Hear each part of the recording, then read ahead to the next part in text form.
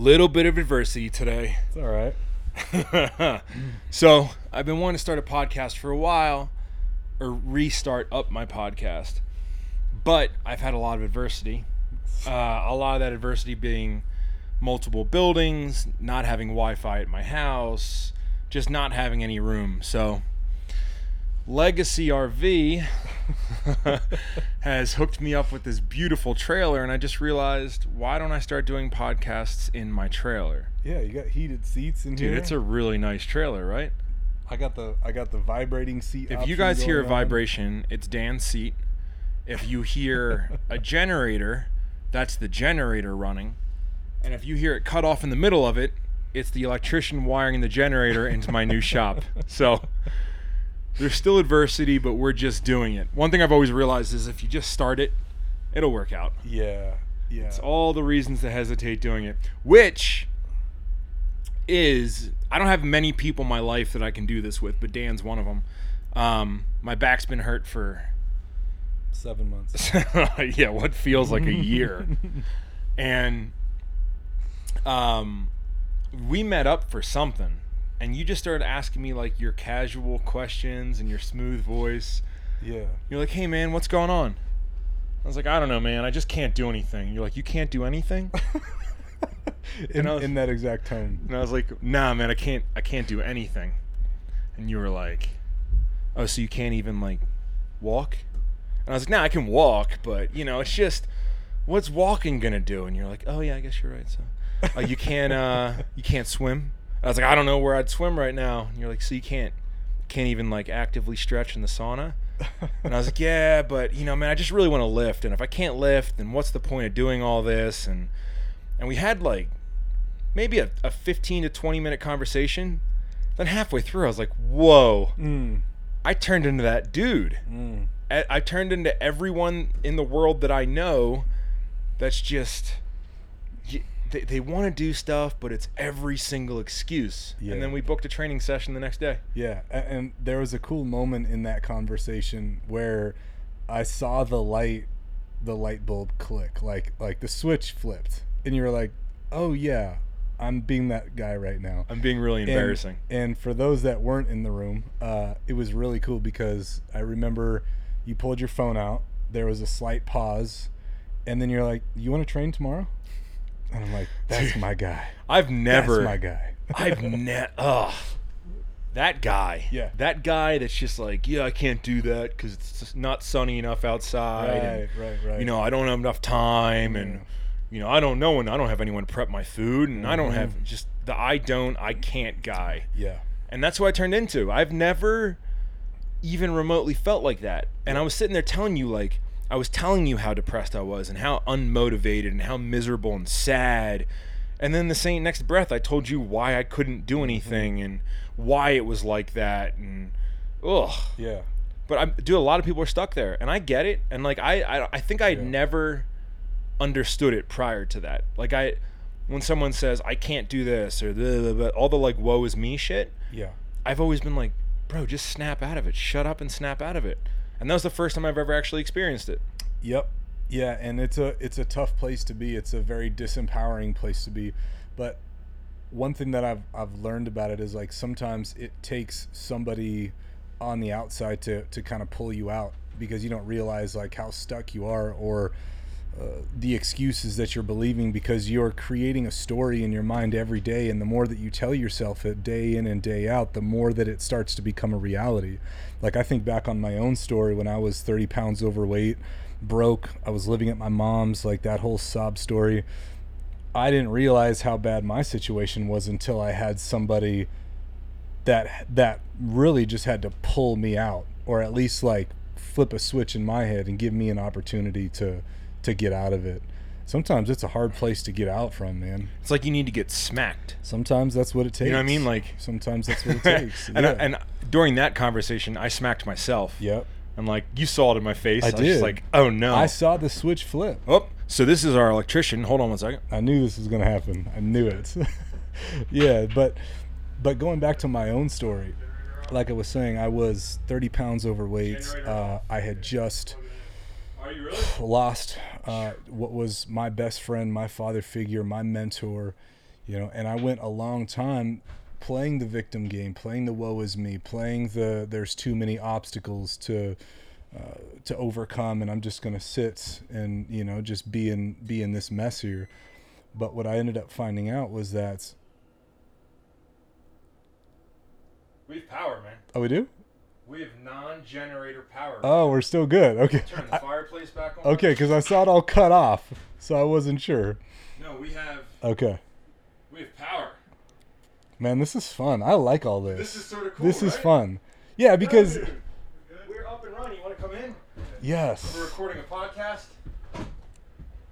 Oh, that's fine. They can't see you. It's audio.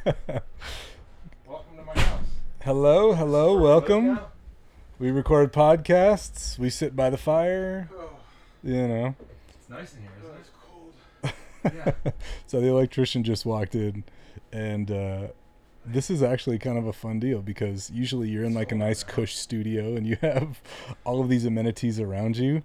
We got blowing winds, probably single-digit temperatures outside. We're in a trailer. I don't care. This is Montana, man. I love it here. I love it. Wait, so I'm gonna give a tour real quick, Dan. Yeah. Listen, I need you to run a commercial for yourself right now. Okay. There you go. Okay. All right, dude. This is the cool part. Have you been feeling stuck? Have you been feeling a little bit lackluster lately? Have you been not getting enough sleep? Have you just been feeling low? Well, today's your lucky day, because with my new online course, How to Grow Dreadlocks, I'm going to teach you my 12-step program to growing luscious, voluminous, beautiful dreadlocks. All for the low, low price of just $2,000. Yes, $2,000 is right, but that's not all. No, I'm just kidding. But maybe I should. Maybe I should have some kind of online course. I'll be honest with you. One of the things that I get asked the most is about my hair, which is crazy because, originally when I started growing my hair out, I never even thought that it would be a focal point. But so many people message me with hair questions, what products I use, how often do I wash? And then you also get those people that always have like the different myths or things that they've heard about dreadlocks that just make zero sense, but people believe in order to wash your hair, you have to do it with egg yolks or motor oil, or you hear all of like the horror stories about like the burned out hippie that had dreadlocks when he was younger, and then like you hear all of these crazy stories, and in my head when I hear them, I'm just thinking like, who is it that you hang out with? And because it just seems so crazy. So let me just dispel a couple of the biggest myths about dreadlocks right away. Okay? That way you never have to ask these questions again. You never have to feel silly. Here is the straight truth. Number one, I wash my hair regularly. All right? At least once a week. What are you talking about? So first, I was telling him about my 12-step program to creating luscious, voluminous dreadlocks. It's an online. Your hair is good. It's an online program. I can get you signed up right now. What do you mean? Oh yeah. Wait, you're selling online programs for your hair? Yeah. Get out of here. Yeah. I was gone for too long. I'm sorry, everybody. Podcast has gotten away from me. You Dan's said commercial. I'm trying to. I didn't know you were gonna course, do bro. fucking locks for men commercial over here. 12-step program. Wow. All right. No. So that was the generator. So we're on our build site right now, the new warehouse build, and I have shop where I have the first building, our big headquarters, and then I have what I'm calling building 3, which is where I'm going to keep all my cars, which forces me to have to build a building 2. Right. Because I can't just be like, oh, building 1 and 3, and be like, where's 2? I don't have to answer that question. So I'm sort of trying to get myself backed into a corner. But we just wired power in. Awesome. So now we are fully operating fireplace, microwave, TV, stove, refrigerator, everything. And I just got my own little house here now, dude. This place is really nice. These, I'm telling you, I had never really been into these RVs or like toy haulers or whatever. Yeah. But Keaton got one, but Keaton got like a house. Yeah. Like his is really nice, and I was like, I don't know what I would use this for. Yeah. And then I saw this one, and it has the full thing in the back for the side by side or dirt bikes or whatever, and then the shower back there, and I was like, oh wait, like, because I like roughing it. Don't get me wrong, but if I'm going away for like 4 days, I need a shower. Sure. That's why I can only do overnight tent trips, just because I feel gross, man. Yeah. Especially I'm like in there with Dana and a dog, and like it's just yeah. It takes half a day before you're like, all right. Yeah. Something needs to give. But I noticed that there's like some beds back in the toy hall so there's area, 2 more too. king size beds. That's crazy. And then there's so like Bryce Canyon, for example, right? Yeah. This is the predicament now. Do we fly the airplane down to Bryce Canyon, or do we tow this rig? Because we have 2 king size beds back there. We got the king size bed up there and the single bed. Yeah. And then if someone wants to sleep on the couch, they can. Yeah. So, I mean, I guess we're limited by who can fit in the truck, but we could load this up as our like race rig. Right. Tow it down to Bryce Canyon, park it, operate out of this for a couple days. That's a good. Or we could fly in an airplane. You know, you mentioned Keaton has one. Yeah. I would love to have the experience of flying in the airplane and then getting Keaton to hook his up and take it down there. Well, there we go. We figured out our giant problem. Guess we'll just fly the airplane. Yeah, I guess we'll fly the airplane and then go in the giant RV. Oh man, it's, you know what's really nice is working really hard for stuff. Yeah, must be really, nice, really, right? really nice. Yeah, must be nice. I was going back to that mindset of like the I can't. Yeah. So I got my back's still not okay, right? Yeah. And after we trained this morning, so I ran 4 miles, which I'm now on my 4-mile kick, so I have to get there earlier. Yeah. And then I trained with you and I went to physical therapy, and Thomas was needling me, and he said something about the "it must be nice" concept. Yep. Because he was talking about his business and like how this last year, like, yeah, as soon as that happened, everyone was like, well, I'm not going to physical therapy and like exposing myself, or I don't know. So he went to a bigger building, got some more trainers, and then, you know, right away lost clientele. Yeah. So I was talking to him, and he was saying like, well, what do you think your greatest thing is? And I was like, you know, if I had to, like, I'd like to say work ethic. Like, work ethics, I have that. I get it. From a young age, my dad made me what I thought was just making me miserable to be a dickhead, but he was teaching me work ethic. Sure. And then, but the biggest thing I learned was just creativity. And I think that creativity, where it's just like, well, yeah, we can figure out anything. I think you know, you have the same thing, and I think it's a combination of, it's not even being creative. It's just like, well, I'm not going to give up here. Right. And being that's who I am, hearing myself complain to you, it really made me realize like, well, this isn't me at all. I'm the dude who, okay, cool. If I can't stand because I can't walk, then I'll lay next to the bike and at least I'll do something. Yeah. And I've never given up before. Yeah. But I was like, yeah, man, like if you want to start almost any business, like there's obviously some things like dentistry I don't understand. Well, I guess I understand it to an extent, but it's like, well, yeah, if you want to do anything, I could tell you how to do it. Like whatever business you want to start, whatever journey you want to do, however you want to live your life, for some reason it comes really, really easy to me to give you the 15 little steps that you need to do to make it happen. And the problem is when the average person says, I want to do this, or I want to do this, or I want to do this, once you give them those 15 little steps, they realize that maybe they didn't really want to do that anyway. Yeah, that's a good point. Like maybe you don't want to start your own apparel line. Yeah. Once you realize like it's like you see me, you know, and I think that's what a lot of people see. There's like, oh, I want to start my own apparel line. So you see guys like me or these other people that, you know, they make their own T-shirts and they're making their own clothes and everyone loves it and they're recording podcasts and really nice RVs. Yeah. It's like, this isn't where it started, man. Right. You get attracted to that end result. You get attracted to the lifestyle that it creates. You know, when I was riding bulls, that was something that go back and listen to the other podcast with Dan, and you'll understand what he's talking about. Right, the Rasta guy riding bulls. So when I was in that chapter of my life, it was the same thing. I was watching the NFR, which is the National Finals Rodeo. It's the biggest rodeo of the year. It's where all the top cowboys and cowgirls go and compete for world championships. I was seeing that and thinking, that's the life that I want. I want to be at the NFR. I want to be riding the best bulls in the world and competing with the toughest cowboys. But what I didn't realize until I was knee deep in all of it is, man, if I want to be there, I have to get on bulls every single day in, day out. I got to get on a bull. I got to ride well. If I don't ride well, I don't make money. So it's going to be harder for me to drive to the next rodeo if I'm low on cash. And I got to a point, man, where I didn't want to get my ass kicked day in and day out, month after month, year after year. And what I realized is I wanted the results more than I wanted the process. Yeah. Well, that's what we all do, right?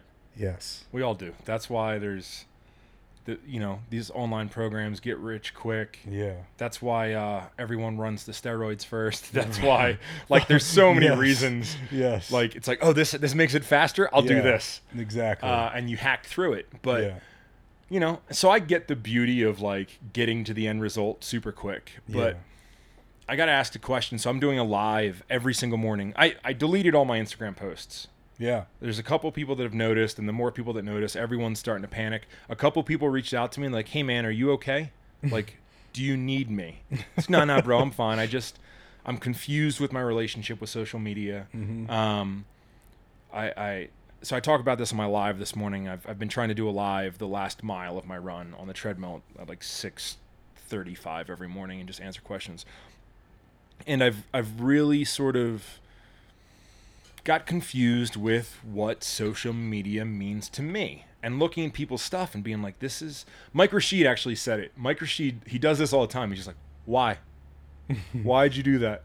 And he just asked you that simple question, and so many times you're like, I don't know. I don't know why I upload that photo. So you gotta think, if you upload a shirtless selfie or something like that, and then Mike Rashid's like, why did you do that?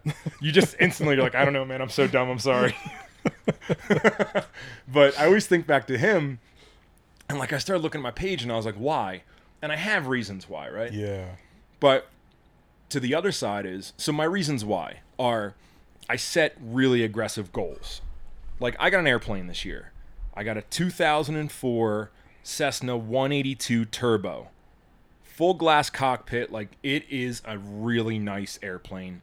It costs more than a fucking house. It's not a starter airplane. Yeah, it's a beautiful plane. Yeah. And to me, everyone's like, are you gonna wrap it? No, I'm not gonna wrap it, because this is a starter plane for me. Yeah. This isn't my final form. This is the plane that I'm going to learn on for this year, and I'm going to move up to a bigger plane. Yeah. How am I going to do that? I don't know. I don't have the resources. I don't have the finances. It's not like there's money sitting in a bank account for that. It's well, no, I'm going to figure out how to make that happen, Yeah. Whether I do tours in the plane or whatever I do to generate enough interest out of the plane where I can justify getting a bigger, better plane. And I do that with everything. So the second I do something, it's okay, cool. What's the next bigger goal? Because I feel for me personally, I just like building. I don't care about income. I care about income because it allows me to build. But building is my thing. Creating, building, setting goals. So I just keep setting more and more aggressive goals. And when I reach those goals, I'm proud. Yeah. And the pages that I follow people that reach goals. And when they reach goals, they post. Yeah. And they get, a 600-pound bench, or they build their new house, or they get an airplane, or they start a brand, or they go out on their own, or they start a detail company. Whatever they do, they start reaching these goals. And I don't really follow people that don't reach goals. So, these 1,000 people that I follow, I see them crushing goals, and it inspires me. Yeah. Even people in the same marketplace, in the same fields as me, selling the same product, I still get pumped when they crush goals. So I end up posting things that to me are crushing goals, whether it's my house, whether it's the view from my house, whatever it is. And then sometimes I sit back and I'm like, am I just flexing on the internet all day long? Am I just, look at all my stuff, look at this thing, look how cool my life is, look how great my relationship is. Oh my goodness, I have a private gym. Oh, look, I have a trainer that I train with every Yeah. And every once in a while I see those comments and it's oh, must be fucking nice, bro, bragging. So I did take a step back and I thought, well, maybe is it bragging? like looking at everybody else in the world, and I was sitting on Mexico in the fucking beach drinking mojitos. And like there's people struggling, there's people losing businesses, and I'm just in Mexico just chilling, taking a week off, and I was working every single day, but I was still in Mexico on the beach. Yeah. So part of it was like, am I flexing? Like, why am I posting on the internet? If I stopped posting, would it matter? So I'm trying to figure out my relationship with social media. I don't even remember why I was saying that. I think that those are all really good questions, and a lot of times like those are the questions that we never take inventory on, is our relationship with things. And social media is one of the biggest ones, man.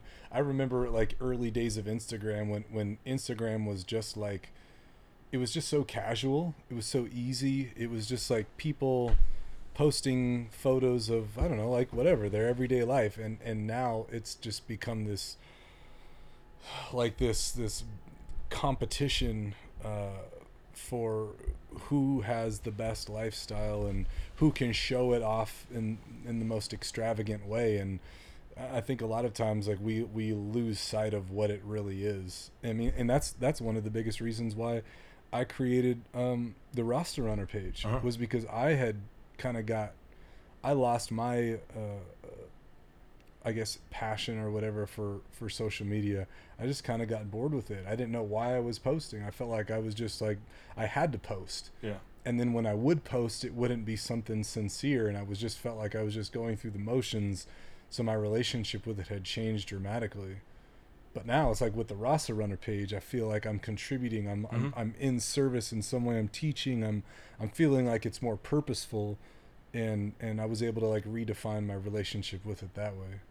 Yeah, 100% adding value. That's it, man. You know, and that's why, like, I haven't had anything to post on my main timeline recently. Yeah. And that's fine. And Yeah. like, I'm not even panicked about it. I don't know when the next time I'm going to post is, and I don't care. Yeah. And I'm really using my story, because I think my story gives an insight to my life, and I don't take it as serious, but it sort of shows people like, oh, this is everything I do in a day. Because a lot of people message me like, how do you do all that stuff? I'm like, I don't know, just watch my story. Like, I sort of cover it. Yeah. And then that live in the morning, and then getting these podcasts back. Yeah. I think the podcast is such an easy way, and I find myself listening to podcasts all the time. Yeah. I also fall out of love with podcasts real fast.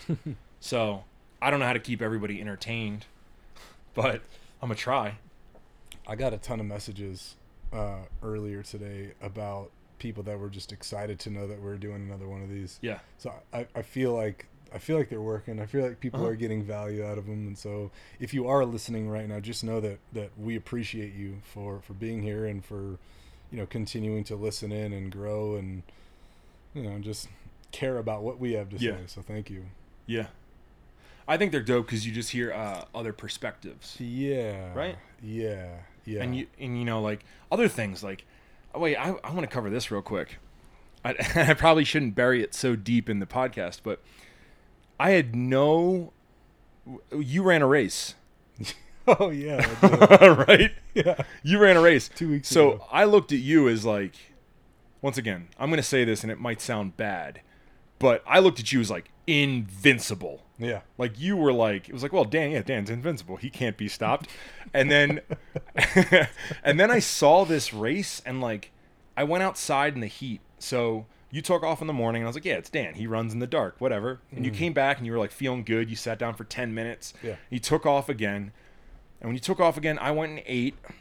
And then we came back and I realized, I was like, oh my God, he's still running. I was like, all right, well, whatever. It's been 8 hours. Yeah, like he can run for 8 hours. Yeah. And then my perspective is I can't even be out in the sun at that point in time. Like I wasn't even running. I was literally standing in a tent waiting for you to come back. Yeah. And I had to go to the minivan and put the air conditioning on. And I was like, I think I got to go back to the hotel and take a nap. I'm going to get heat stroke. And then I was like, wait. And it was funny because you kept saying, you're like, wait, Dan's still running. And like you're going through all this weird emotion. Dana stripped down. She was like sunbathing and like sweating and getting a sunburn. And I was like, jeez. Guys, you realize he's still out there in the desert running through the mountains.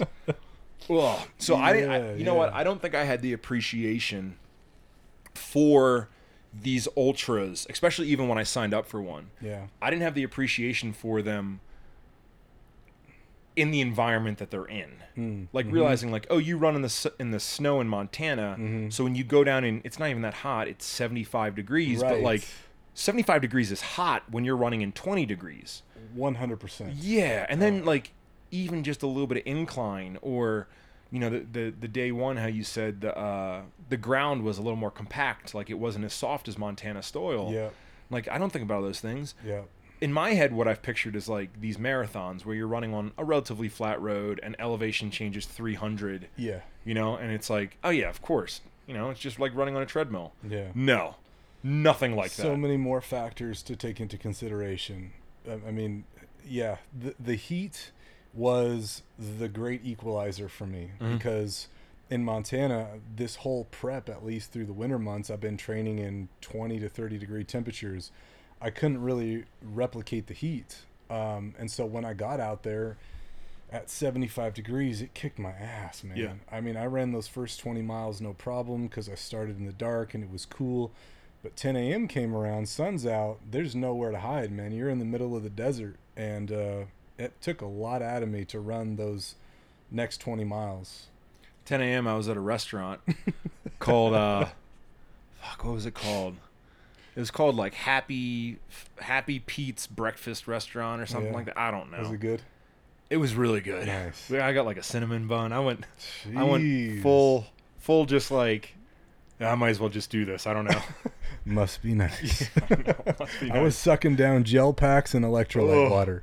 But I was standing in the parking lot and I had to move under the overhang at like 10:45 in the morning because I was like, it's too hot to be out here. And then you would think to yourself like, Dan's still running right now. And that was always the line, Dan's still running. Yeah. We took a nap midday and came back. And I was like, Dan's still running. It didn't stop, man. Yeah. Yeah, it's interesting because on the surface, if you don't have any experience with ultra runs, you think it's just a bunch of skinny guys and girls out there just running. Like, oh, it's easy. Like, what do you have to do? You just have to run? That's it? Yeah. I'm telling you, man, I even have a new appreciation for it after running that race, because I got to see firsthand what happens to my body at those distances. And I think that if you're not a runner, there are very few times throughout your life where you'll push yourself physically to the point of pain and exhaustion that I felt that other runners feel when they go that far. Mm-hmm. You're like, knowing you ran until your body just was like, we're gonna make you stop now. That's exactly how it finished. Like, yeah. Oh, okay. Like, I've never done anything to that. Yeah. Where your body shuts you down. Yeah. I mean, I've like lifted till my last rep, and like, like whatever, but yeah. I can't think of anything I've ever done where I've just done it until, for 20 hours, 22 hours. I don't remember. 23 is when I tapped. 23 hours. Yeah. I've never done anything like that where I've done it until my body said like, no, we're going to shut this thing down and put you on the ground and you're going to stop. Yeah. Yeah. That was a really difficult moment too, because it was at mile 65, mile 64, when every step that I took, my low back and hamstrings were seizing with every single step. And at that point, mile 64, my ankles had swollen stiff, entirely solid. I wasn't getting any flexion or extension out of my feet. So every step I was just basically pounding the ground. And physically I was in a bad place, but mentally, if I'm being honest, I was still strong. I was still in the fight. I still felt good. I was still happy. Yeah. That's another thing that I'm not there. Is like, how did like mentally, because I understand you can like listen to music, listen to podcasts, like my last mile that I run in the morning, we're talking 4 miles, but my last mile, I live stream, so I don't pay attention to what I'm doing. Yeah. But that can only last for so long. So like, how? So it kind of depends. So let me take you through each lap. So for those that didn't know, this was a 100-mile race, 20-mile laps. Yeah. I did something a little bit different with each 20-mile lap.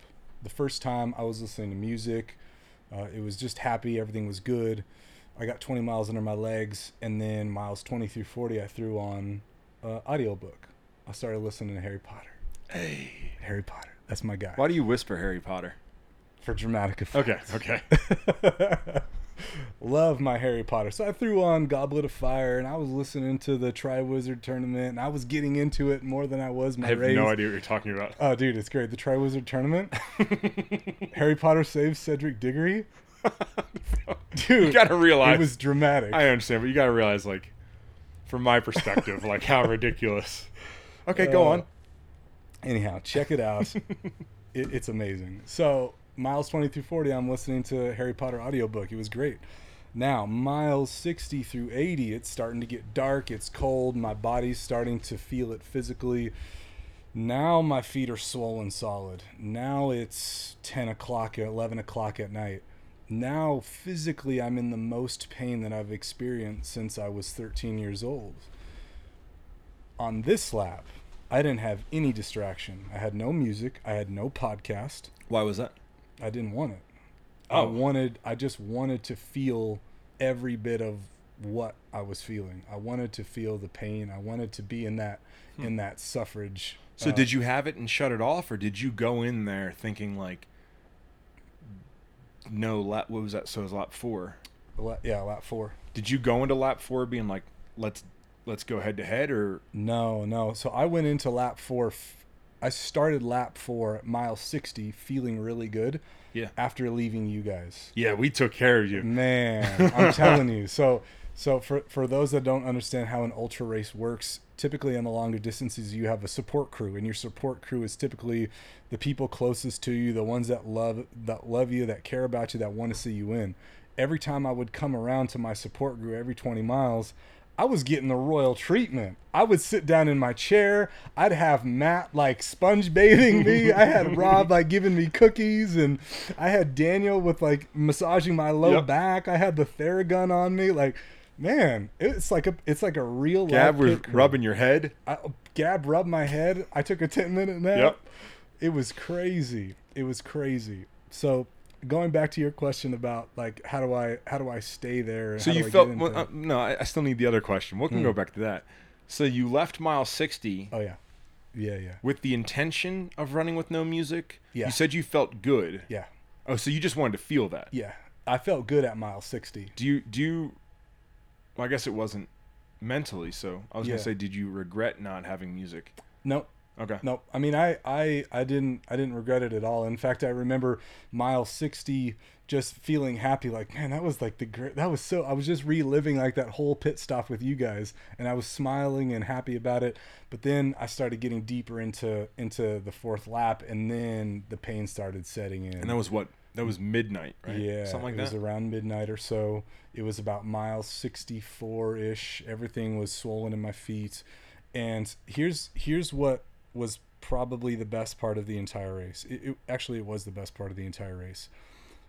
If you could just picture this for a second, it's midnight, 1 a.m., 2 a.m. It's all in there. I'm still running at this time. It's pitch black. I'm in the middle of the desert.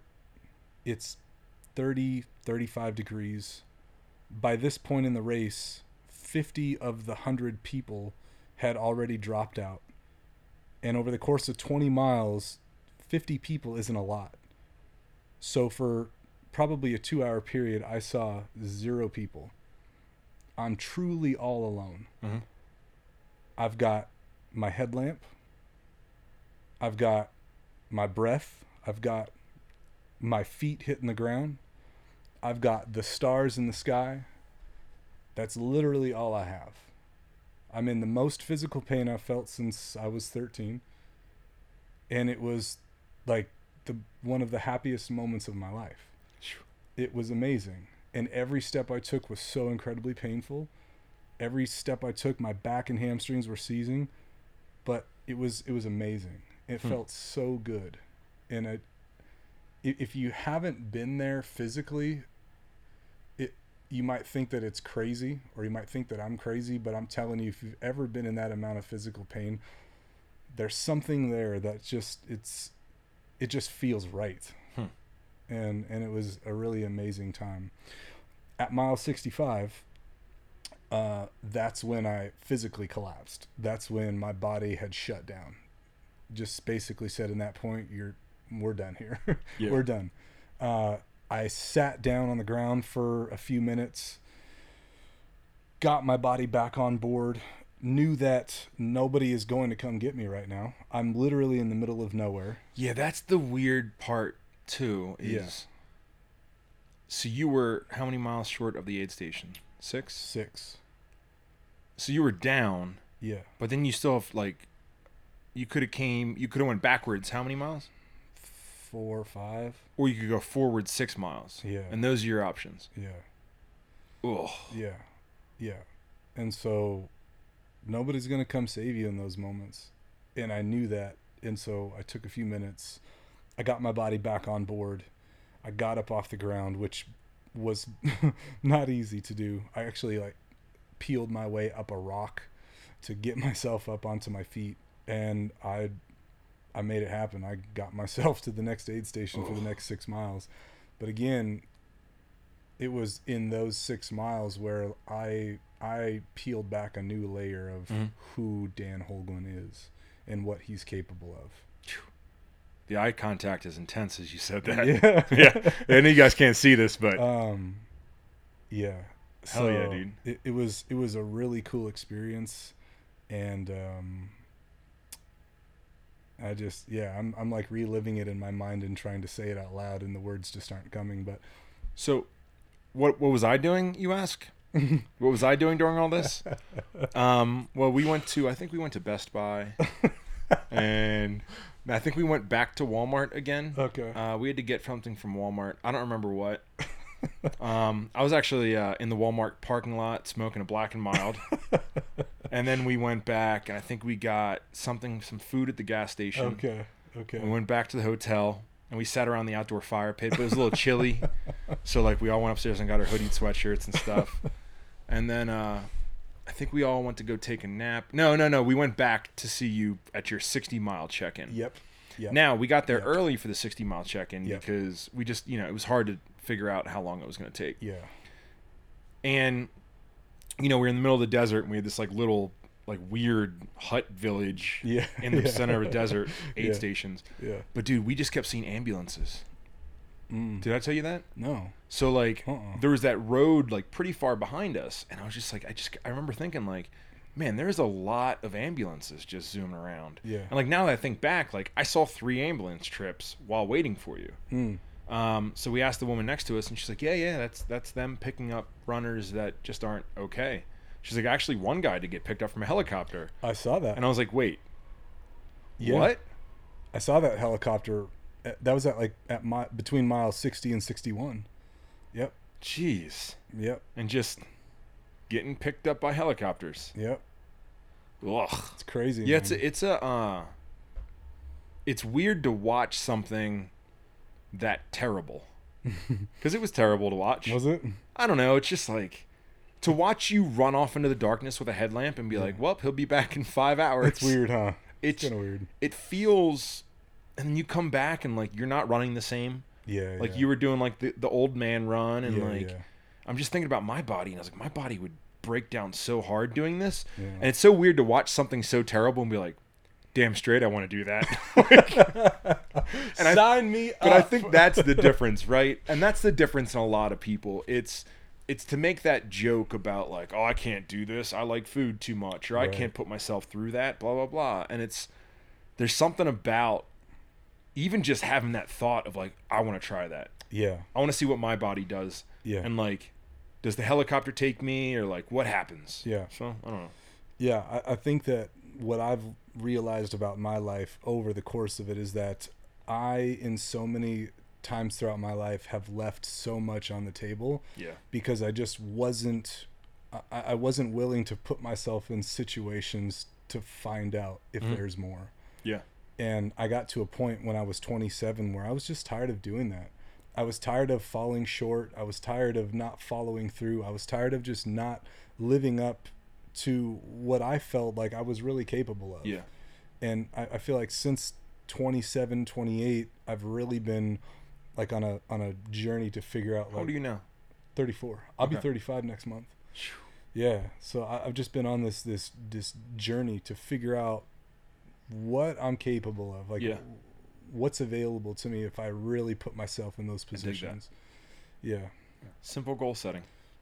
It's just a different goal. That's it, right? See what my body can do. Exactly. I like it. Exactly. And because there's so much carryover when you're doing something physically to every other area of your life, mentally, spiritually, emotionally.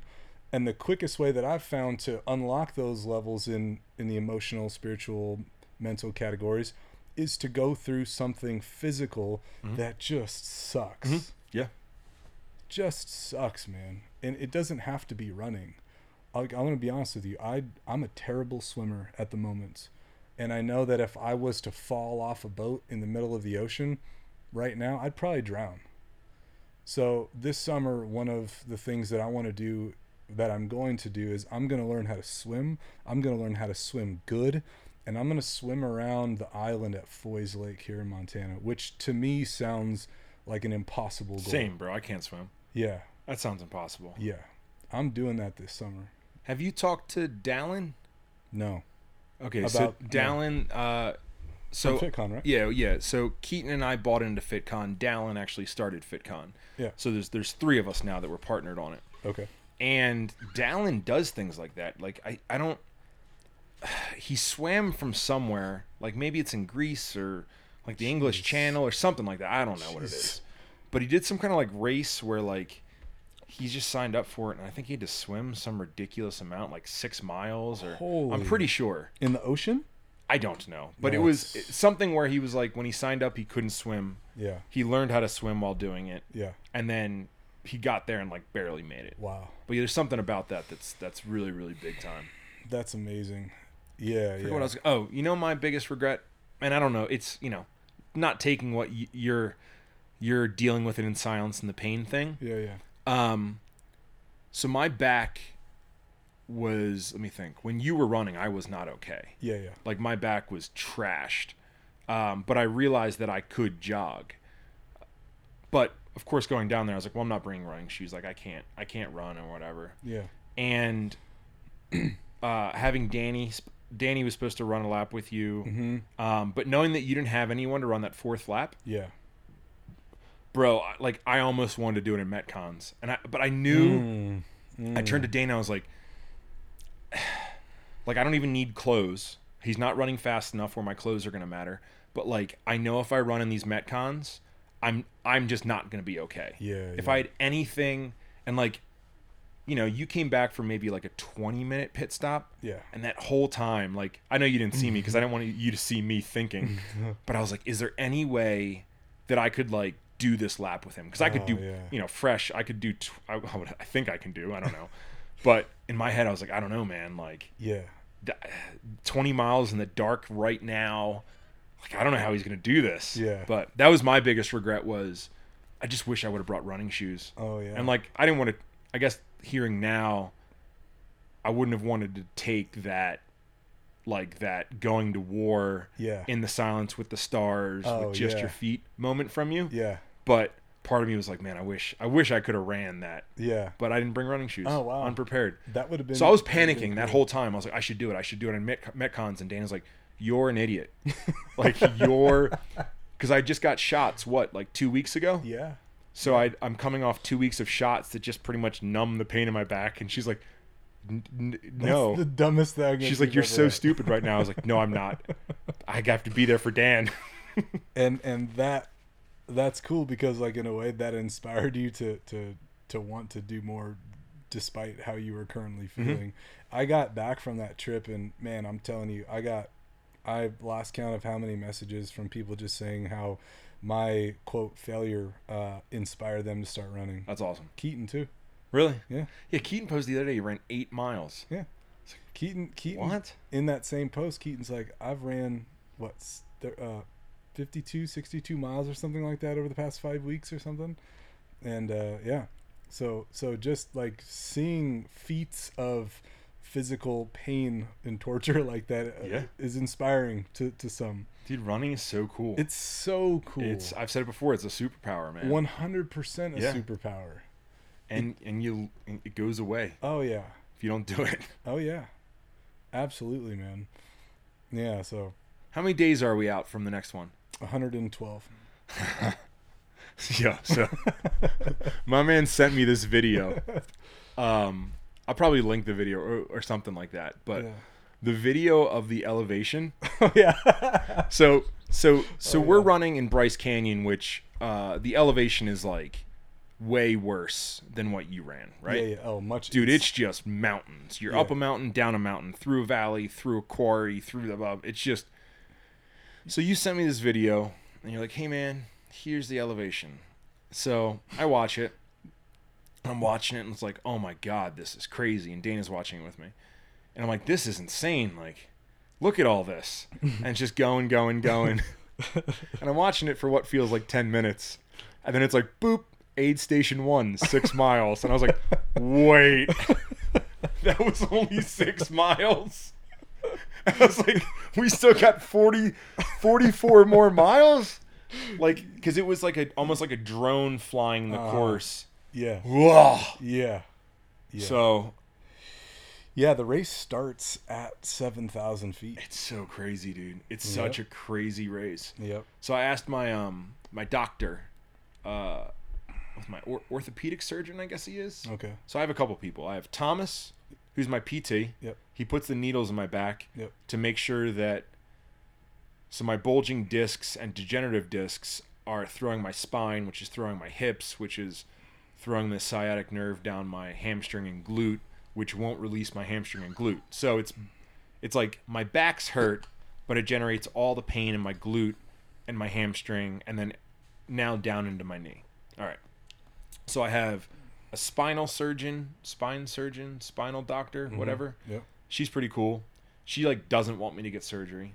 I have the orthopedic guy who's like, I don't want you to get surgery, but you got a fusion coming up real soon. Yeah. And then I got Thomas who's like, hey man, let's just try to make this work. I'll stick these needles in you. And then you got me. And then I got you, who the second I'm okay, you're like, all right, cool, man, we're doing this. We got a race in. Yeah. So I was talking to my orthopedic surgeon. I was like, hey, man, because he runs. Do you know Austin What's his last name? Johnston?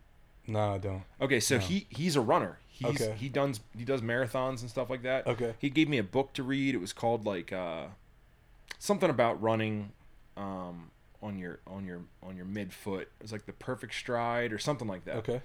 But he's a runner Okay. and a doctor that wears cowboy boots, by the way. Tight. Like Only when in my Montana. doctor walked in wearing cowboy boots, I was like, I am in the right spot. So Only in Montana. I was like, hey man, like I signed up for an ultra in Bryce Canyon, and he was like, okay. And I was like, well, I didn't know my back was going to be hurt, and now that my back's hurt, like, what do you think? He's like, what do you mean? What do I think? And I was like, do you think I should do it? And he's like, no. And I was like, wait, do you think I can do it? He's like, yes. And I was like, oh, so you think I can do it? You just don't think I should do it. And he's like, well, listen. He's like, so what's the problem, right? The problem is your spine. So all this impact and everything, yes, you can take that impact. The problem is you're going to lose all the strength in your core and your lower back by, say, mile 42. Mm-hmm. And then at mile 42, you're going to be running a ridge line, and you're going to step on this dumb piece of shale rock, and you're going to slip, Yeah. and you're not going to be able to recover and keep it tight because you're going to be all sloppy and tired, and you're going to throw your back out really, really bad. Now, when your back's out like that, what can you do? I'm like, well, I can lay on the floor and scream. Until Dana comes to help Yeah, me. and he's like, all right, so mile 42, you're going to be laying on the ground in Bryce Canyon screaming. I was like, yes. And he's like, and then Wrong what? answer. And I was like, I guess I get a helicopter ride. Like, I don't know. And he's like, yeah. And unfortunately, so there's this really good thing about the internet, and there's this really bad thing about the internet, right? Okay. So the internet shows you greatness, right? For example, David Goggins. He would be like, yeah, I did it, and then my shins broke, and I shit myself, and I fell off the cliff, and I climbed back up the cliff, and I still finished because I'm not a bitch. And you're like, okay, one dude in the world that can be like that? Yeah. Like, everyone else gets hurt, and their shins break, and they shit themselves, and then they stop because it's ridiculous, Yes. right? But one dude doesn't stop. So the great thing about the internet is it shows you that greatness, right? The other thing about the internet is it shows that greatness to average people, and then when you tell them that like, oh, you only made it 64 miles, they're like, or you know, Dan ran 64 miles, they're like, David Goggins fell off a cliff and shit himself and broke his ankles and still finished, and you only ran 64 miles. Yeah. And it's like, well, you don't actually know David Goggins, and there's only one of him. Like, Right. so it almost like it shows you magic to chase, but then it also gives people to be like, oh, I know a dude who did this, and it opened up that circle of like, I knew a dude in high school that benched 600. It's like, all right, man. And how like often do we hear those I'm stories? still proud of myself for benching 6. Yeah. I never benched 6, but so that's one of the funny things about the internet. It's that like Yeah. double-sided coin of like, Yeah. you know, but What's the most you've ever benched? I don't know. I don't think I've ever gone over 405. Mm. There's a video of me on 405 doing it for like 10 reps though. Jeez. I just always operated in plates because Dana, I always benched with Dana. Yeah. Okay. It's another reason why Dana's bench is so big, is because I never really let her bench under 135. Okay. I was like, I'll just spot you. Just get comfortable because I don't feel like taking these off and putting on other weights. And off. Yeah, exactly. So, you know, laziness made Dana strong. Well, Dana made Dana strong, but yeah, I don't know. I think I really stopped it at 405 because my shoulders would hurt or whatever. Yeah. I got you. So But that was also back before like seeing crazy strong people. So like when I would put on 405 at the gym, everyone, it was just like, this is amazing. It's like, yes, it is. I'm amazing. There's no one here can do this. And now like you got people on the internet doing 6-7 plates, and it's like, what? You just keep scrolling. Like, Yeah, oh, another you can guy. see David Goggins, and like all of a sudden you're not special. Right. So Right. How do you feel about this race now? Giving so all it's that weird information. because I talked to myself when I was very hurt. So it was like the week before Christmas, and I had a conversation with myself, and I was like, hey man, if you beat this and you're able to walk and you can like start going on car rides again, and you're not miserable, because like there was things like I couldn't poop. Like, so like you gotta think, like I couldn't take a shit, I couldn't fart. If I sneezed, it was like the end of me, like all these things. And I was like, I can't live like this. Like I can't think creatively. I can't I would drive from Whitefish to Thomas's, and within the last 7 minutes I'd just be crying, because I could drive like 17 minutes, but like 23 minutes was too far. So that last, I would just be in so much pain and just like, I don't know. Like that's, I couldn't put my socks on for 5 months. So, which, you know, Dana would put my socks on every day. So just little things like that. It's like, man, if I ever get past this, like I'm not going to do anything to take this for granted. I'll train light. I swear to God, I'll train light. I won't lift up anything heavy. I won't do anything weird. And I was like, remember that when you get better. And then of course, the second I got better, I was like, no, I'm living life. Like I was thinking like, and I was thinking like that because I was in pain. Mm-hmm. And I was thinking like that because I was beat down, and I was just like begging to be semi-okay. And now that I'm okay, I'm thinking with a much clearer head. So I remember that guy the week before Christmas saying that to myself, telling me to remember it. But now that I am where I am, I'm like, no. Yeah. Like this isn't, I'm 30. They're telling me my back's never going to get better than this. Cool. Well, let's run 50 miles then. Like, let's get the most out of this that I can. 100%. And you know, maybe next year I'm gonna be worse off, but at least I'll have this, you know, instead of just sitting around and waiting to get worse off. Yeah. Like they're telling me my discs are gonna wear away to nothing. It's like, okay, cool. Well, let's use these up. Like I don't want to use them up sitting at my house.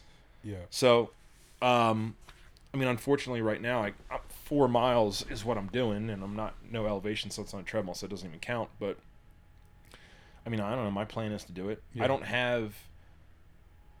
It's gonna be a shit show, like because, I mean, you see me now where my conditioning's at. Like you beat the hell out of me this morning by making me do the rope for 40 seconds. Yeah. Like that's not a good sign, going into running 50 miles through Rice Canyon. So. The other thing that, well, I was going to say it earlier when we were talking about the the fast results thing, and just like magic making it happen or getting a big loan. One of the greatest things is, and that's the other thing that I have as a superpower that I wish everyone had, which is when you try to do something that's really, really, really hard, and you hit every single roadblock, and you think around those roadblocks, and you don't get investments, you don't do credit cards, like whatever you're trying to do, like you put the fucking work in, and it takes a long time to do it, and then you do it, like starting Flag Nor Fail, for example, like, dude, all those little things I had to navigate through, and then I actually, like, at one point in time, I turned around, I was like, oh my God, I started a brand. This is real. And, like, same thing at Dana. Like, Dana, you made it in the fitness industry. Like, everything told us we couldn't do it. And, like, I took on my workload, you took on your workload, we buried our heads, and we did it. And once you do that, and it's not like finishing a homework assignment, it's actually doing something where there's no roadmap, there's no recipe for it. You're like fighting and figuring it out. Once you do it, it clicks and you're like, oh, I'm invincible. I can do anything I want to do. Yeah. And there's people that don't have that. You know, that's like, it's not, people can tell you that all day long and you cannot believe it. But then when you go to do something and it doesn't work out, you're like, oh, see, I know I can't do anything. But once you do one thing and you fight through the creativity to get around the roadblocks and things like that, and you realize that you can actually do it, you just realize that translates across the board. 100%. So you're like, and I think that's you. It's like, okay, so I can ride bulls, so I can do Ninja Warrior, like you can run, and then whatever you do after this, you already know you can do that. Not like, oh, my body's not built for it, or this or whatever. I don't live in the right state. It's so cold. It's that like click of confidence, and it's not cocky. It's just like, no, I know I can do anything. I know that I'm capable of problem solving until I get the result that I want. Exactly. Which is why if you want to start any kind of business, I can tell you in 15 minutes how to do it with no startup capital and make it work. Yeah. Or you want some kind of lifestyle, I can tell you exactly how to do that lifestyle. It's like, yeah, because I'm just telling you what I would do if I was in that position. Exactly. And then I have full confidence that I could do it if I wanted to. Yeah. So that's a really, really cool thing. And I think that's also too, that mile 60, that's one of those things that you're teaching about yourself. Like, oh, my body can do this. Yeah. Like, and then you're just that much stronger of an individual. I remember when you had us run Logan's Gunsight Pass. Gunsight, yeah. Gunsight, and dude, what was that? 20? It ended up being 22. So 22 miles. Yeah. So we ran. So in my head, it's 25. But so 22 miles, and in my head, I'm like, yeah, 22 miles is easy. Like, that day was not easy. Yeah. But in my head, it's easy because I did it already. Of course. So just like it adds to that confidence, and it's really, really cool. And that's why you have to do stuff. You have to do crazy stuff, because that, like, granted that was for running, but that translates to other things. Absolutely, man. You know what I mean? And it's like, once you make it through this over here, you know I can make it through that over there. It's no big deal. Yep. And then time after time that you continue to do things like that, you open up a whole new level of who you are. Mm-hmm. And you open up an entirely new lifestyle. And that's been the coolest thing. It's like, I put myself in these wild situations to do something that I may not have thought that I would ever be able to do. I either fail at it, I don't do it, or I manage to somehow pull it off. But either way, it's unlocked a new level for me. And it has just, it's been the biggest thing in my life that I wish I would have started doing at a younger age. Yeah. Like, why wasn't I thinking this way when I was, I don't know, 16, 17? You know what I mean? Why didn't I start sooner? That's the one question I always get, is like, if you can go back and tell yourself one thing, it's like, dude, just fucking go all out and do everything. Everything. Like, and everyone's like, oh, when should I start a business? Now. Yeah. This minute. Yeah. This 15 fucking minutes ago. Yeah. You should have, whatever you want to do, you should have done it. Yep. I have a friend right now who's been in my inbox, a good friend who's been in my inbox for, I would say, over a month and a half, who's like, hey, I want to start working out, but I need you to send me some links on some workout gear that you think that I should get. And I don't even respond to it, because I'm like, you're waiting for me to tell you what to wear so that you can take control of your health? But bro, dude, you're behind. But I'm telling you, and that's like the mindset, and it's just that, it's that click, dude. Yeah. It's someone who hasn't had that click of like, oh, I can do that. Yeah.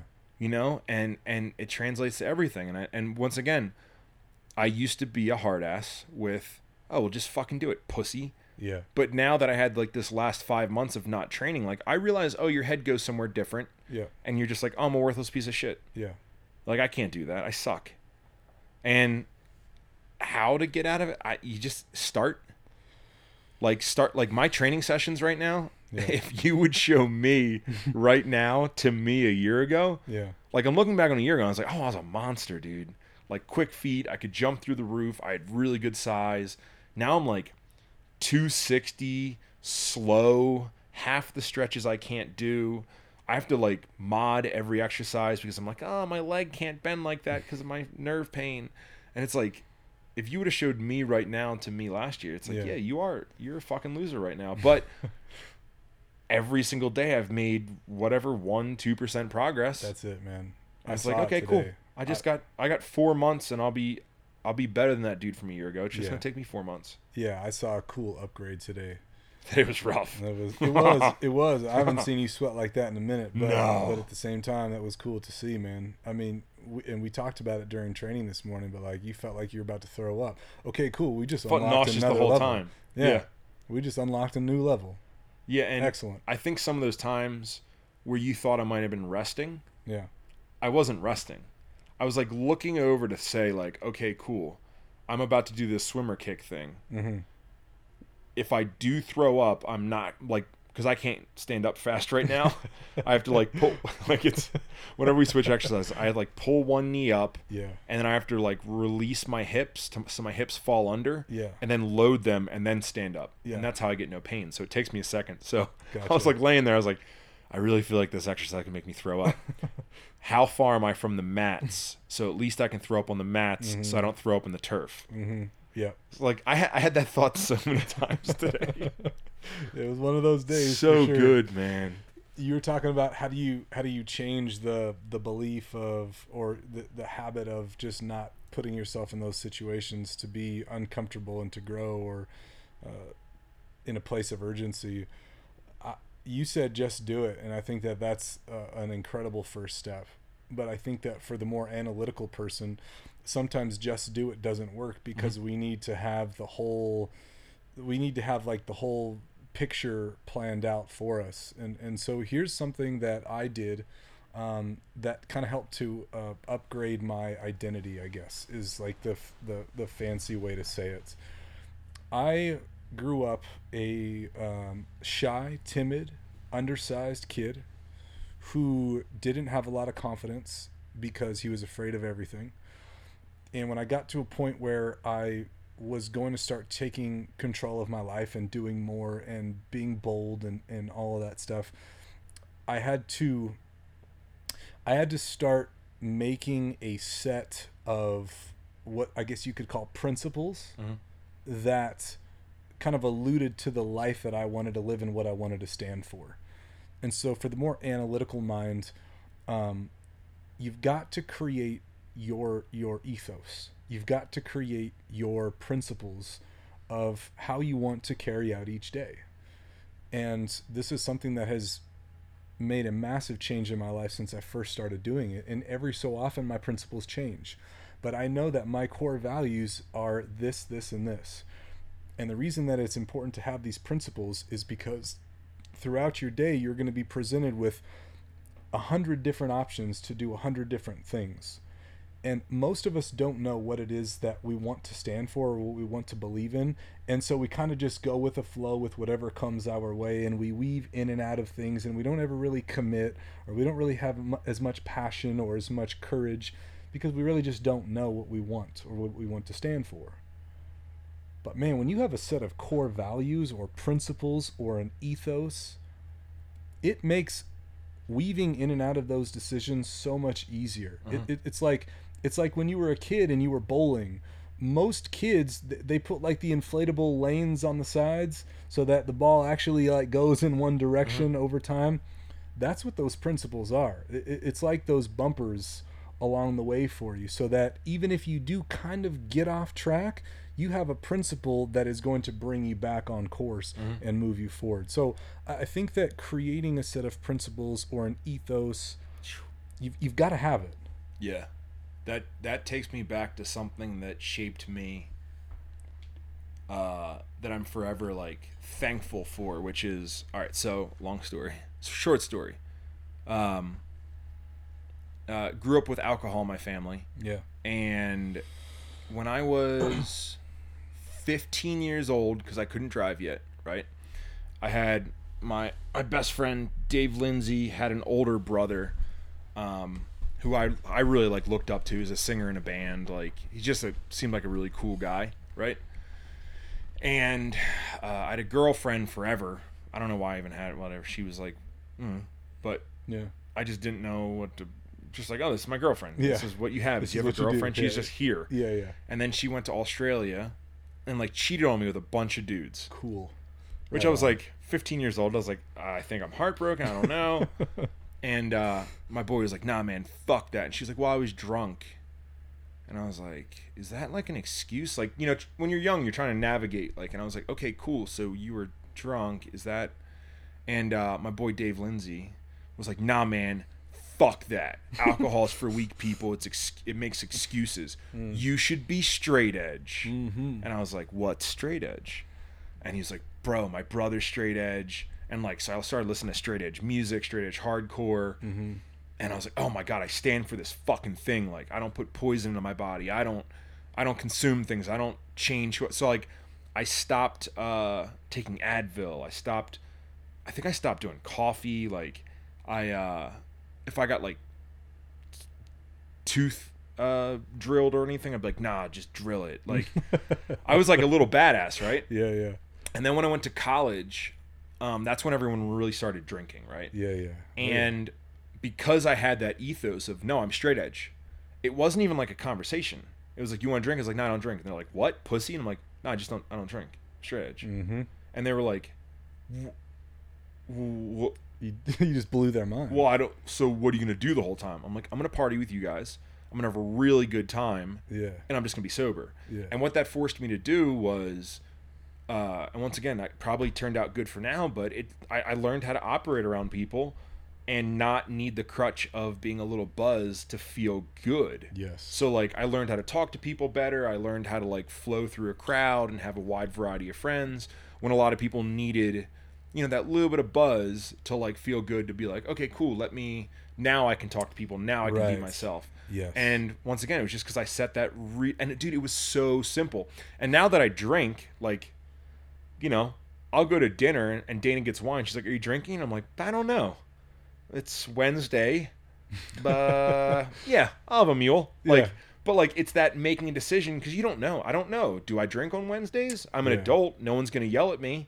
You know, if I just have one, it won't mess up my and so you do all that thinking, when if I just showed up and was like, no, I only drink on the weekends. Yeah. It's so easy to make that decision, and then it just shapes who you want to be. Absolutely. You know what I mean? Yeah. So that's huge, and that's something that I guess I just didn't realize. Like, I'm very shoot from the hip. Yep. Like, you know that about me. Yep. And like, I don't have those really organized core principle values about myself. Like, I could probably break them down, but I can only think like how easy a day would be. Yeah. If I was like, no, these are my rules. This is exactly who I am. Yeah.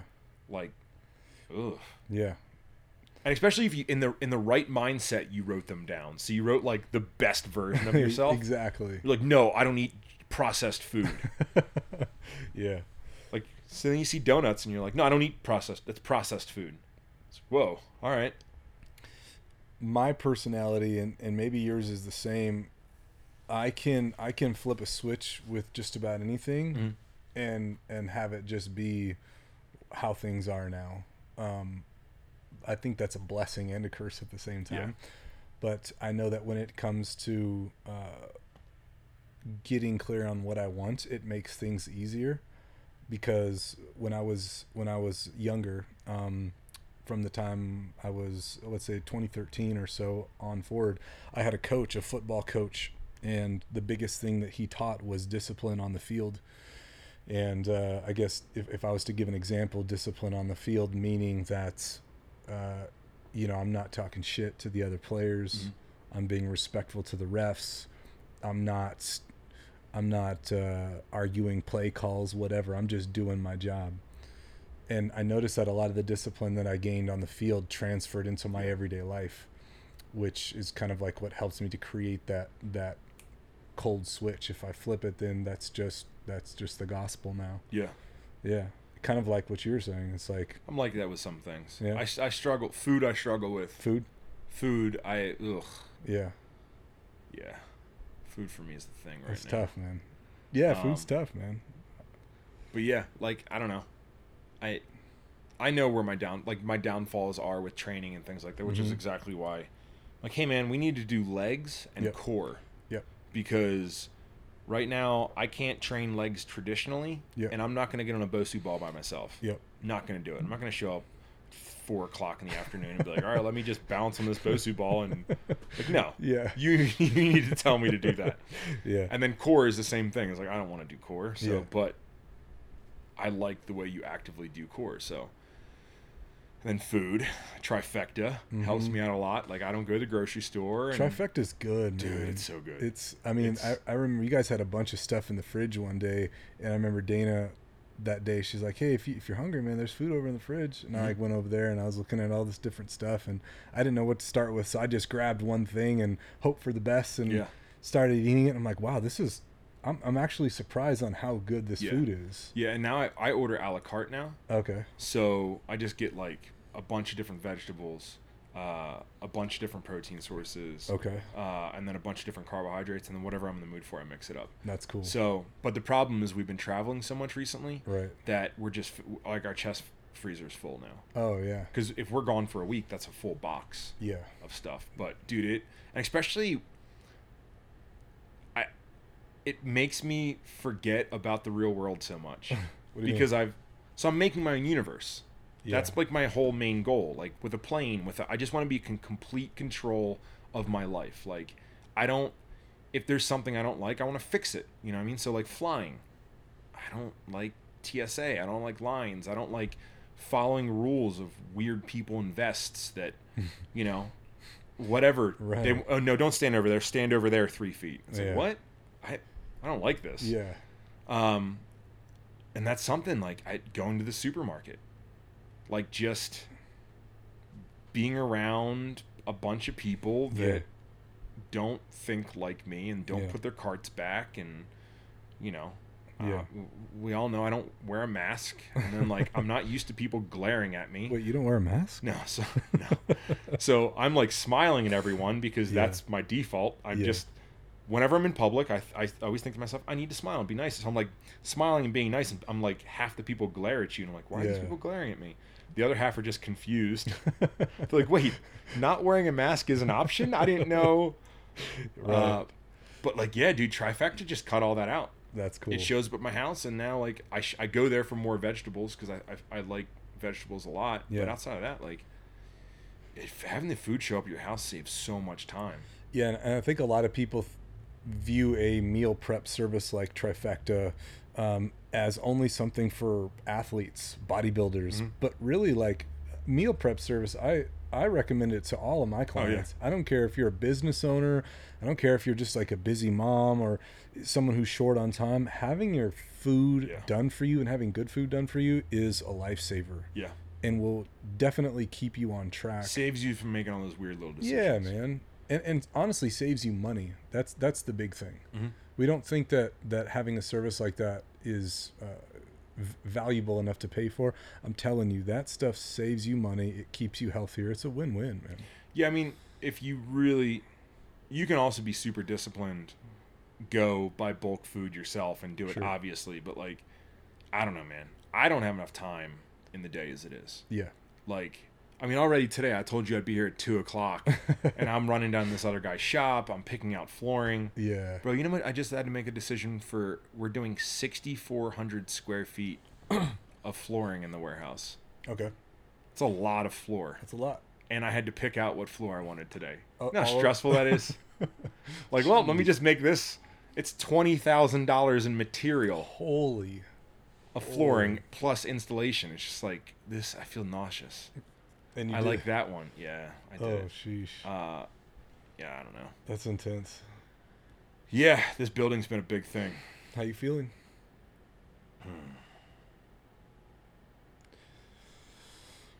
So this happens a lot. I don't like feeling bad. So I feel disappointment. I feel upset. Because whatever. The crew, the builder and the architect and whoever else is involved, it's been very sloppy. Right. And a lot of let's just put it this way. I don't have a very good taste in my mouth right now with this. Yeah. And I know it's not supposed to be like this. I have enough friends who build things. I have enough architect friends that I'm telling them what's happening in my process, and they're like, "Wow, man, that's not right. Like, that's not how things work. That's not the step." And yeah, like, it shouldn't be this fucked up. And I'm like, well, yeah, I know. Like, what's going on? I'm paying all these people to do jobs, and they're just fucking it up. And it's the opportunity to be like, woe is me again, right? Like, woe is me. I'm building this building, and it's getting all fucked up. But I just keep thinking, like, whoa, cool, man. I've been through everything now. Like, by the time I'm done this, my brother and I are going to be able to fucking rip through building apartment complexes. Absolutely. So, like, I didn't go to college. I went to college and I dropped out, but, like, I didn't go to college for business. But I got fucked over by a dude in business. And that counted as business school for me. Yep, you know what I mean? educated. So I didn't go to school to be a builder or a developer or anything like that. But I'm in college right now. Yep. And the college is going to take me time, and it's going to take me emotion. It's going to take me a little bit of extra money. But, like, I'm learning everything I need to learn right now. Every trade, every part of the process. Everything, man. Yeah. Everything. And mistakes, and how people, when they make mistakes, they pass blame. And I knew this, but now I'm learning, like, the tendencies of where the blame goes. So it's like, okay, cool. If now that I know that blame's going there, already we're halfway through the project, and I'm heading stuff off of the pass. Mm-hmm. So before they can blame, the electrician, I'm going to talk to the electrician coming back. So when, they say, oh, well, this couldn't get done because HVAC was held up by the electrician, bam, I have your answer. And then you see people's faces be like, oh, I'm not dealing with an amateur anymore. Yep. I'm dealing with the dude who understands the building process. So I just look at it as I'm just going to college.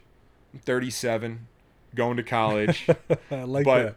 I love it, man. I love learning, and I'm learning everything, and I love learning the hard way. Because if I didn't learn the hard way on this, because this project it's a big project, but it's $2 million.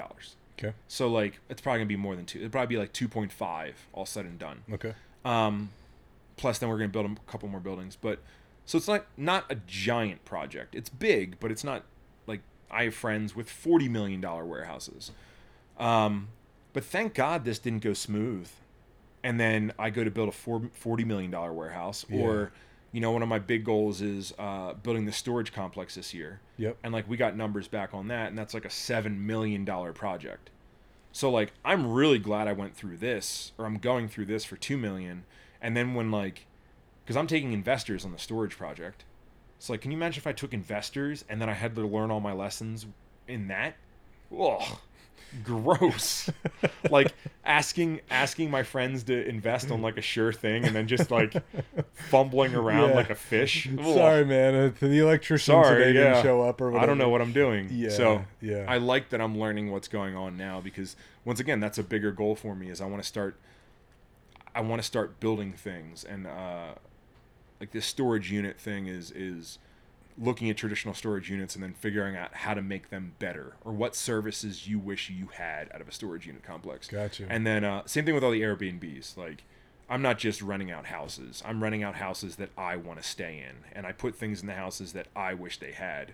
So if I can ever build an apartment complex, which is one of my goals because it's scary, and I want to do a scary $15 million project where, like, everything I've ever done is on the line, and I want to make it in and have things in it that, like, oh, this is better, I thought different. I took things that I learned, I spent a little extra money, and I made these apartments better, and then people are going to want to live there. Of course. So just in college right now, man. Would you be your general contractor on the future builds, knowing what you will know then? With my brother, yeah. Okay. So, for example, we're going to build a 20,000 square foot building right in front of this trailer. Okay. So we have building 1 and building 3, forcing me to build building number 2. So that's going to be about 20,000 square feet, and it's almost going to be like this other one without the offices, and we're going to do that ourselves. Excellent. So, but yeah, and it's like, oh yeah, this is common sense now. Yep. You know? Yep. And that needs to start on before we pave the road, to be honest, because we got to run septic over. We got a lot of work to do. So all the underground stuff. Yeah, that's right. So yeah. What's going to be going in that building? So that's going to be overflow. So Okay. my big thing with this building for Flagner Fail is I only want to have Flagner Fail in there. Okay. And I want to have all the other brands live somewhere else. Like I want to start cleaning it up so that like it's a hard line cut. Got it. Something that I get asked quite a bit, I'm not really sure because it's not even my building, but is Flagner Fail going to have a storefront for I love how retail? you receive so many questions. I love it. Hey man, I get a ton. I know. Are we going to have a storefront? We're going to have a version of a storefront. Okay. And we still have all that property out by the road. Oh yeah. So we'll see. Okay. Gotcha. We're at an hour and 20 minutes. That's a long time. Dang, man. That's plenty long. Damn. I'm going to call it here Okay. so that we can have more podcasts. We should just do this regularly. I'm totally down. Now we got this sweet trailer set up, and we're hard lined into my other building. We got the fireplace. I got the vibrating Yeah, I had to seats. get up at one point in time and turn the heat down. That's perfect. It was like 79 degrees in here. I tell you what, for those that are listening, if you would like to see us do these more on a regular basis, send me a message. Let me know your thoughts. Ask him questions. Yeah. I seem to get all of them anyways. I'll share some of the weird ones. I probably with get the you same questions. I just don't answer them. The only things I answer is when people like are angry at me. Oh, yeah. And I'm like, oh, you want to go head to head? Cool, let's go. I got a few of those over the weekend too. Wait, angry at you? Oh, yeah. About carrying. Oh. Yeah, that was a... yeah, because you're interesting. part of the problem. I'm part of the problem. Yeah. So that was Wow. a really interesting... I got some hateful messages, man. And to be I believe honest, I get maybe 1 or 2 hateful messages a week about the gun thing. I mean, I probably got a dozen at least. Yeah, people intense. are really, really brainwashed one direction now. Yeah. They're really it's never been like this before, Yeah. but it's people have lost the ability to think for themselves, and they agree. like to just fall into lanes. Yeah. You know, and it sucks, man. It sucks. And I think that, you know, and you're getting mad at a weird dude. Like, you're a weird dude. Very weird. You know, you're at a girls' gymnastic event. Right. A Mexican dude with dreads who's an ex-bull rider, ultra runner, like Why the hell who does lives in he need Montana. to get- You're a weird dude. I'm not going by the term vegan anymore, but I'm a non-meat consuming, you know, gun toting. Yeah. Like non-mask wearing. Yeah, just a lot of different things. Yeah. And I like to just look at things and think for myself, and I just feel like people just fall into lanes. It's easy, man. Whenever I post about the no masks, and I'm like, I don't wear masks, I get the most hate from homosexuals. And they're like, oh, so you're racist. I'm like, wait, what the fuck? Or they're like, oh, you don't, you know, and it's like, well, no. I didn't say that. When did I, wait, race and then homosexual and then Yeah. I just said I don't like wearing a mask. And then your brain starts melting over the response. But it's because they just put you with all Oh, super, super far right. yeah. It's like if you don't wear a mask, that's where you are over there, or Yeah. you don't believe in COVID. Yeah. 100%, I believe in COVID, man. Like, but it's weird how you say one thing like that, and it's like, okay, cool. So like for example, pro gun. So you believe in all these other things. Yeah. It's like, no, man. I address each topic individually. Yeah. And I'm doing more of that now. When I start to get those types of messages, I'm just gonna put them out there. I'm gonna. I think share you explained 'em. yourself really well Thanks. with the gun. But once again, I'm pro gun. Yeah. You know, so I actually got a few people that are not pro gun that were like, "Thanks. yeah. Yeah, you handled that well. You're mellow." one person was like, most gun. She said like most gun owners are aggressive and angry, and you are calm and collected. So thank you. Yeah. Yeah. It's I don't know. Yeah, it's interesting, man. It's a weird world now, man. All right, let's call it. All right. We are at an hour and 24 minutes.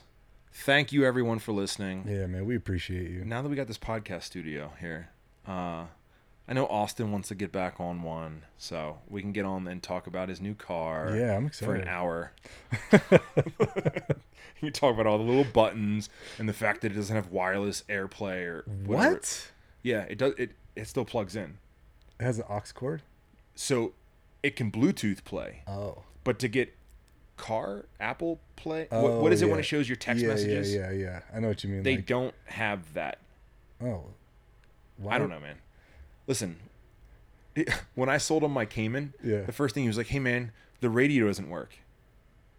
I was like, "Bro, it's a manual race car. Like, drive that thing. Roll the window down." It's like, I like listening to the sports radio, and I'm like, then drive a different vehicle, because that's not those back roads. Right. You drive that car. Yeah. You don't listen to sports radio. But he's just, he likes that stuff. So I guess that's gonna be cool. Anyway, I'm proud. All right, guys.